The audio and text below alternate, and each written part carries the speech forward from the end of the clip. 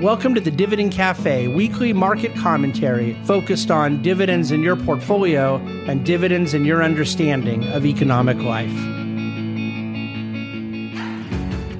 Well, hello and welcome to another Dividend Cafe, recording live from my New York apartment where I just arrived about an hour ago, and I'm just getting ready to leave for a day of meetings, but I got the monthly jobs report just came out moments ago, so I'm going to incorporate that into some of the things I'm talking about today.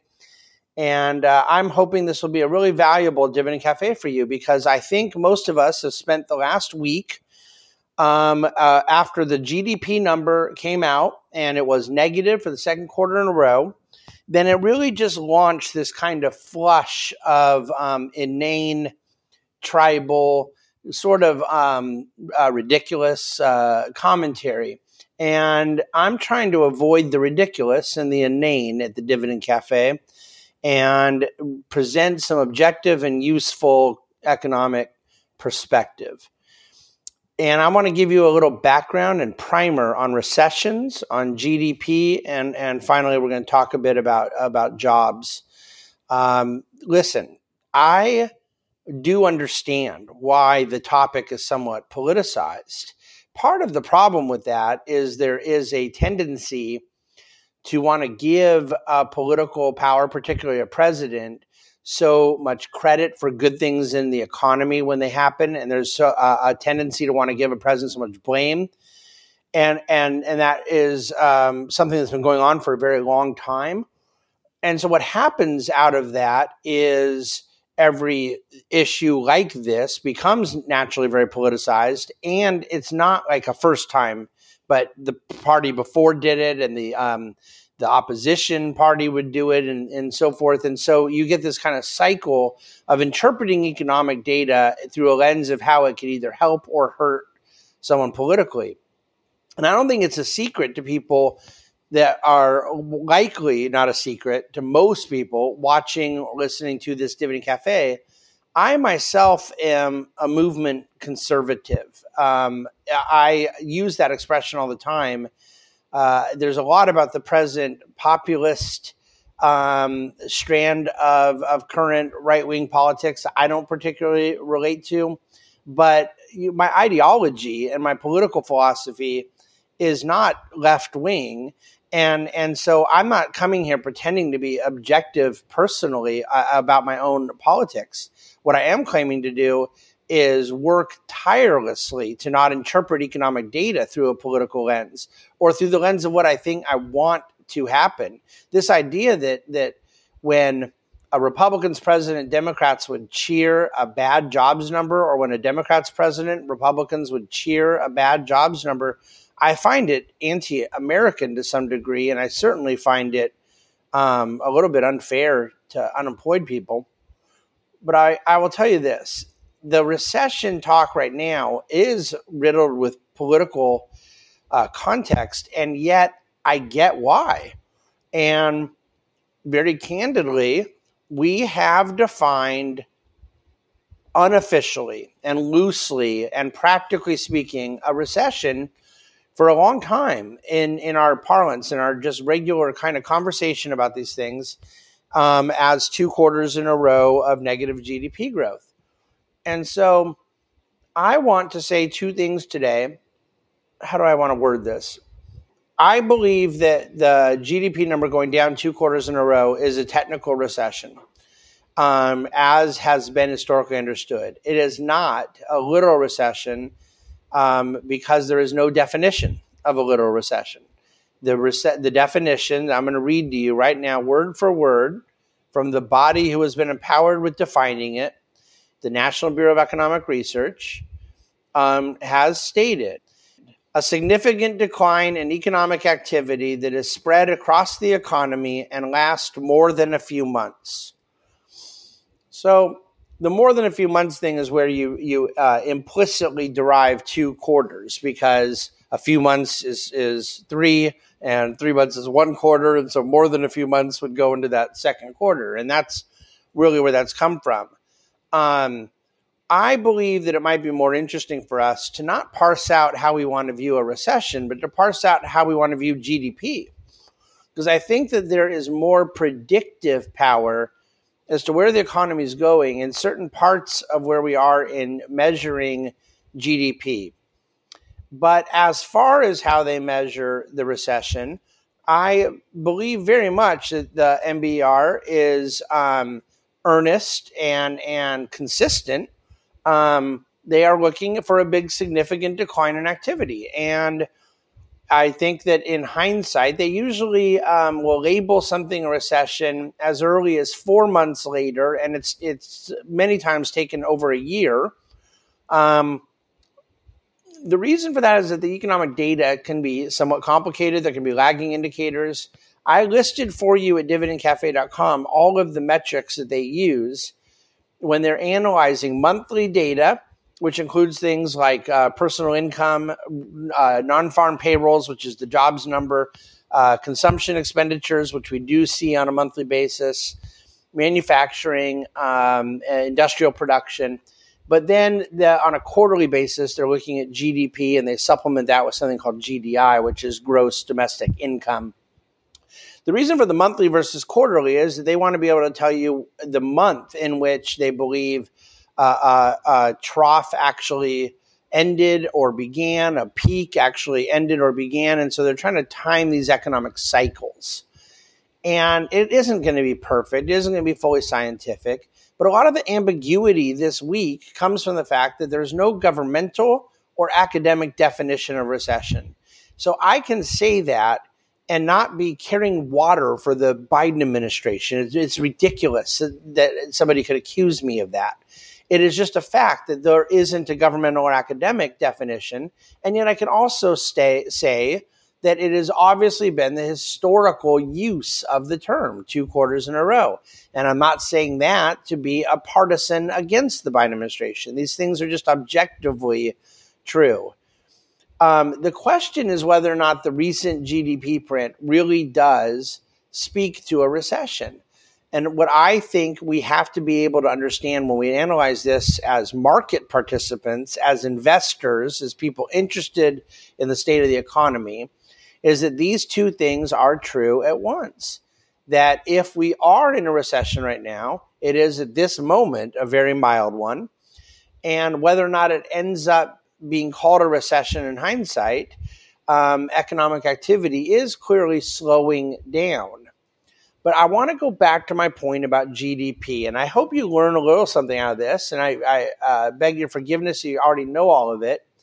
You know, GDP is their effort at kind of measuring the total market value of goods and services in a given country, and then even then in a certain period of time. So we talk about GDP growth, we're measuring the movement, the change in the total goods and services. So we had whatever goods and services we had last quarter, and then what did we do by way of growth around the output of goods and services to the next quarter. And so the formula we use to measure this is private consumption plus private investment plus government investment plus government spending plus the sum of exports minus imports, the trade deficit. So to kind of simplify that definition, you're looking at consumer activity plus business investment plus government spending and the trade deficit. Those are kind of the 4 components, and they're weighted differently. So when you look under the hood of last quarter's GDP number, it was down 0.9% annualized. And what you basically see is that inventory levels came way down from where they were the quarter prior. The consumer spent more on services, but they spent less on goods. So the consumer was modestly, when you blend those two things together, up, but not much.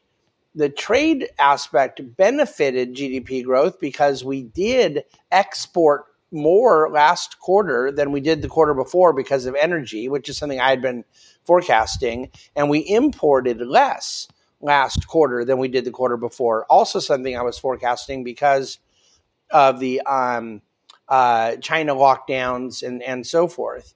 But I want to point something out to you that I don't think is getting enough attention, that I want you guys to feel really kind of privileged in your understanding of this. The inventory is dropping, and this aspect of less imports, it all speaks to kind of the same thing, which is that late last year, the supply chain was just in a state of total disarray. It's not fully improved now. There's still significant impairments. But companies seeing this debacle in supply chain were significantly ramping up inventories. So then into Q1 and especially Q2, they now needed less inventories. So the decline in inventory had those changes of build up inventory has come way down.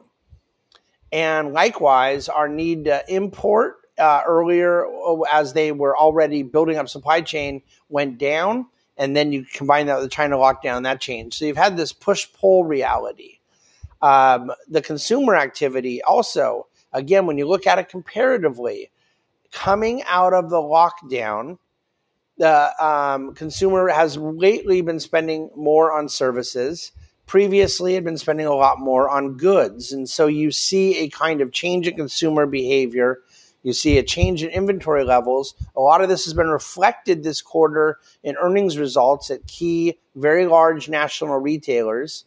But these two dynamics are essentially the idiosyncratic component of GDP that are, to me, a byproduct of various decisions, and in a lot of cases, outright failures during and after the COVID moment. But the lockdowns and the reopenings, that the reopening was necessary because of a lockdown. If you weren't locked down, there wouldn't have been anything to reopen from. It created a unique economic moment. And then the supply chain disruption created a particularly disruptive economic moment that has led to some of these sort of idiosyncratic things in the GDP number. But they are real. They happened. I'm not discounting them. But I want to point out that when I look at the GDP number in these four components, the inventories are the things by definition most likely to have an impact in a quarter, but not be predictive. And a buildup of inventory normally means you don't need to build up inventory as much the next quarter. And a depletion of inventory, same thing. These generally are more particular events at a moment in time. Likewise, I think that import-export movement, that as long as total trade is going higher, and total trade is up 21% from a year ago. Total trade is imports plus exports, where what we're measuring in GDP, because we're trying to get a national impact, is exports minus imports. And I hope our export number continues going higher, not because I'm being mercantilist about it, but because I think it would mean that we're producing more oil and gas and meeting more of the energy needs of the world, which I would love to see happen, because I prefer the world buy oil and gas from us and not autocratic authoritarian regime. But that's just me. So in terms of the aspects that really get to the meat of GDP, you hear all the time, well, it's really about the consumer. And it is true that the consumer activity between goods and services is the heaviest weighted component in GDP. But I would suggest that that's the element that, again, it's highly lagging, because it's telling you what the consumer just got done doing based on what they just got done feeling. And we already know they may not have credit, they may not have jobs, they may not have income, but they don't lose their desire to spend. The animal spirit is a pretty permanent dynamic of the human being, but particularly the American consumer. There are events that bring down Americans' ability to consume. And when we see that, it almost always means you're already into a recession. But I think when we're talking about predicting where the economy is going, that it isn't trade, it isn't inventory, and it isn't the consumer that is the most useful indicator. But because I believe so strongly that economic health is measured by output and productivity, and in fact, that's all GDP is supposed to be measuring, is total output, or overall value of goods and services, because I believe that that's what this is about. It is business investment, what they define in the GDP formula as non-residential fixed investment, that I think is the operative indicator. And in the second quarter, business investment was basically totally flat. So what created the slightly negative number was a takedown in inventory and a negative amount of spending in consumer goods, largely because they had been spending so much on goods before. Then you had positives trying to offset that with consumer and spend in services, and the trade deficit working to the advantage of GDP growth. But then you had business investment dead flat, and it wasn't strong enough to pull the total GDP number into positive territory. And I don't have a critique to offer of the GDP formula. I think it's fine. I don't think it's perfect. I myself would probably tweak a few things, but it's worked. It's what we've done. And it doesn't really matter if some people would like to see it be a bit different, because we got to measure this apples to apples, and this is the formula that we've had. But my point being, business investment is what a supply sider and a sort of classical Austrian economist like myself looks to. I think that when businesses invest in the future, they're creating the goods and services. They're going to drive economic growth. Out of the kind of productivity is where you get a sustained prosperity, and most certainly are going to foster more job creation. Yes, the consumer is going to end up consuming more if we're producing more. And by the way, the consumer consumes less if we produce less. Just think about that one for a second. So the production side is what I think is going to ultimately prove most important. And I don't think we got a great look at that in the last GDP number, with it sitting there at the flat line. And I've made this comment many times, but on a sustained period of impressive economic expansion, you generally don't have a lot of volatility in the business investment. It's a good, healthy contributor. And in a sustained period of either lackluster economic growth, let alone a contraction, business investment is usually the indicator about how bad things are or are going. But I mentioned that heavy business investment helps foster this productivity and generate jobs. And I think the jobs thing is where I kind of want to conclude this talk today. Look, I think the labor market is loosening, but the jobs report today is certainly not saying so. 528,000 jobs increased last month. It doubled what was the expectation. Unemployment rate's down to 3.5%. Wage growth was up another 0.5 point last month. It's up over 5% from a year ago. You have a very strong jobs environment, yet the weekly initial jobless claims have inched up, but not dramatically. But we were about 200,000 a week of weekly jobless claims, and it's gotten up to over 250,000. So it's moved. But I think that the open job openings number is another indicator of where things have cooled down a bit, but are still quite healthy. We had well over 11 million job openings. It's come down to 10.7, but that's still double the amount of people looking for work. And that's incredibly rare to have this many more job openings than you have people looking for jobs. So I don't understand how we could argue around these facts that the jobs number may be loosening, but so far still looks at an absolute level to be quite healthy.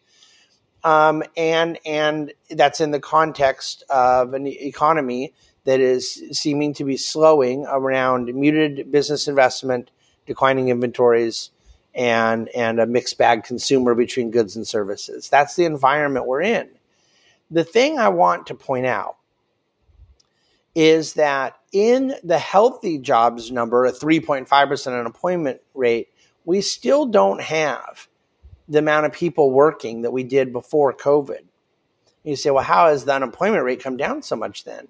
That labor participation force, the amount of people either working or looking for work, dropped so much that the denominator came down, and this is where we are. And so there's a chart at dividendcafe.com this week that I think will be useful for you to understand. And in fact, there's a separate chart even showing where that decline is most visible in labor participation force, still from ages 16 to 24 and ages 55 plus. And there's a lot of reasons that I've written about before and talked about before why that bothers me at both age groups. But a lot of people out of the workforce from 16 to 24 is not good in the current. It's distorting the jobs reality, but it's really not good for the future either. You want people developing the muscle of work.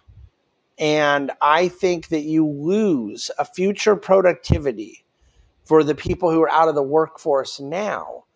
And so while it has the data impact it has around current jobs reality, what we really can't measure is what it's meaning into the future. A healthy labor participation force might show a slightly higher unemployment rate, but it might be better for the overall growth of the economy in the short, mid, and long term, because we would have more future workers being trained, being developed, being matured, and all of these things. So the labor participation force is a very key economic metric that just simply doesn't have enough political appeal to get people's attention on either side of the divide.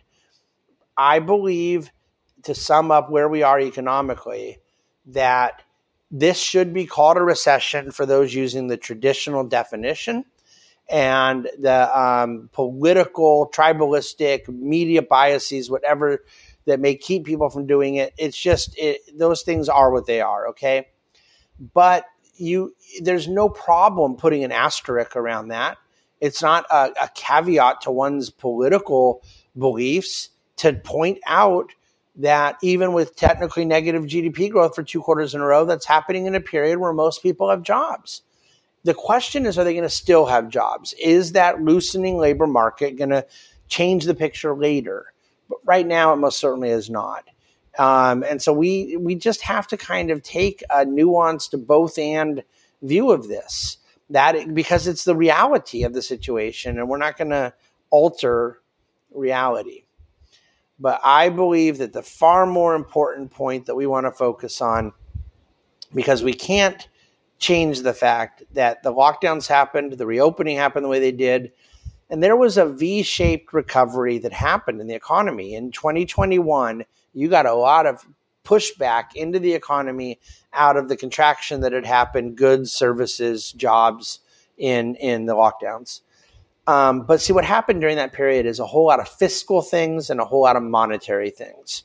Interest rates coming way down, tons of liquidity put into the banking system, and tons of spending and indebtedness. Now that fiscal and monetary stuff is being cleaned up. And is that going to create a recession, or, as I concluded Dividend Cafe with today, a ruckus? Because they both start with R, and you can use whatever R word you want.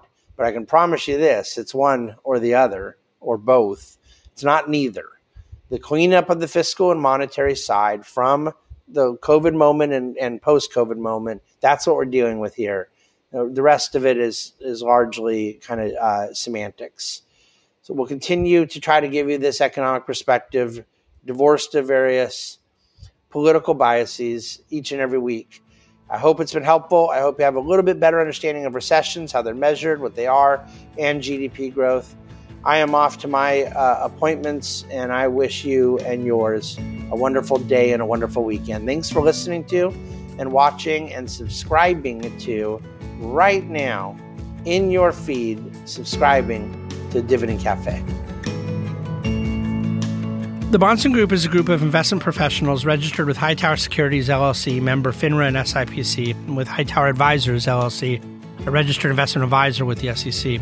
Securities are offered through Hightower Securities, LLC. Advisory services are offered through Hightower Advisors, LLC. This is not an offer to buy or sell securities. No investment process is free risk. There is no guarantee that the investment process or investment opportunities referenced herein will be profitable. Past performance is not indicative of current or future performance and is not a guarantee. The investment opportunities referenced herein may not be suitable for all investors. All data and information referenced herein are from sources believed to be reliable. Any opinions, news, research, analyses, prices, or other information contained in this research is provided as general market commentary and does not constitute investment advice. The Bahnsen Group and Hightower shall not in any way be liable for claims and make no express or implied representations or warranties as to the accuracy or completeness of the data and other information, or for statements or errors contained in or omissions from the obtained data and information referenced herein. The data and information are provided as of the date referenced. Such data and information are subject to change without notice. This document was created for informational purposes only. The opinions expressed are solely those of the Bahnsen Group and do not represent those of Hightower Advisors LLC or any of its affiliates. Hightower Advisors do not provide tax or legal advice. This material was not intended or written to be used or presented to any entity as tax advice or tax information. Tax laws vary based on the client's individual circumstances and can change at any time without notice. Clients are urged to consult their tax or legal advisor for any related questions.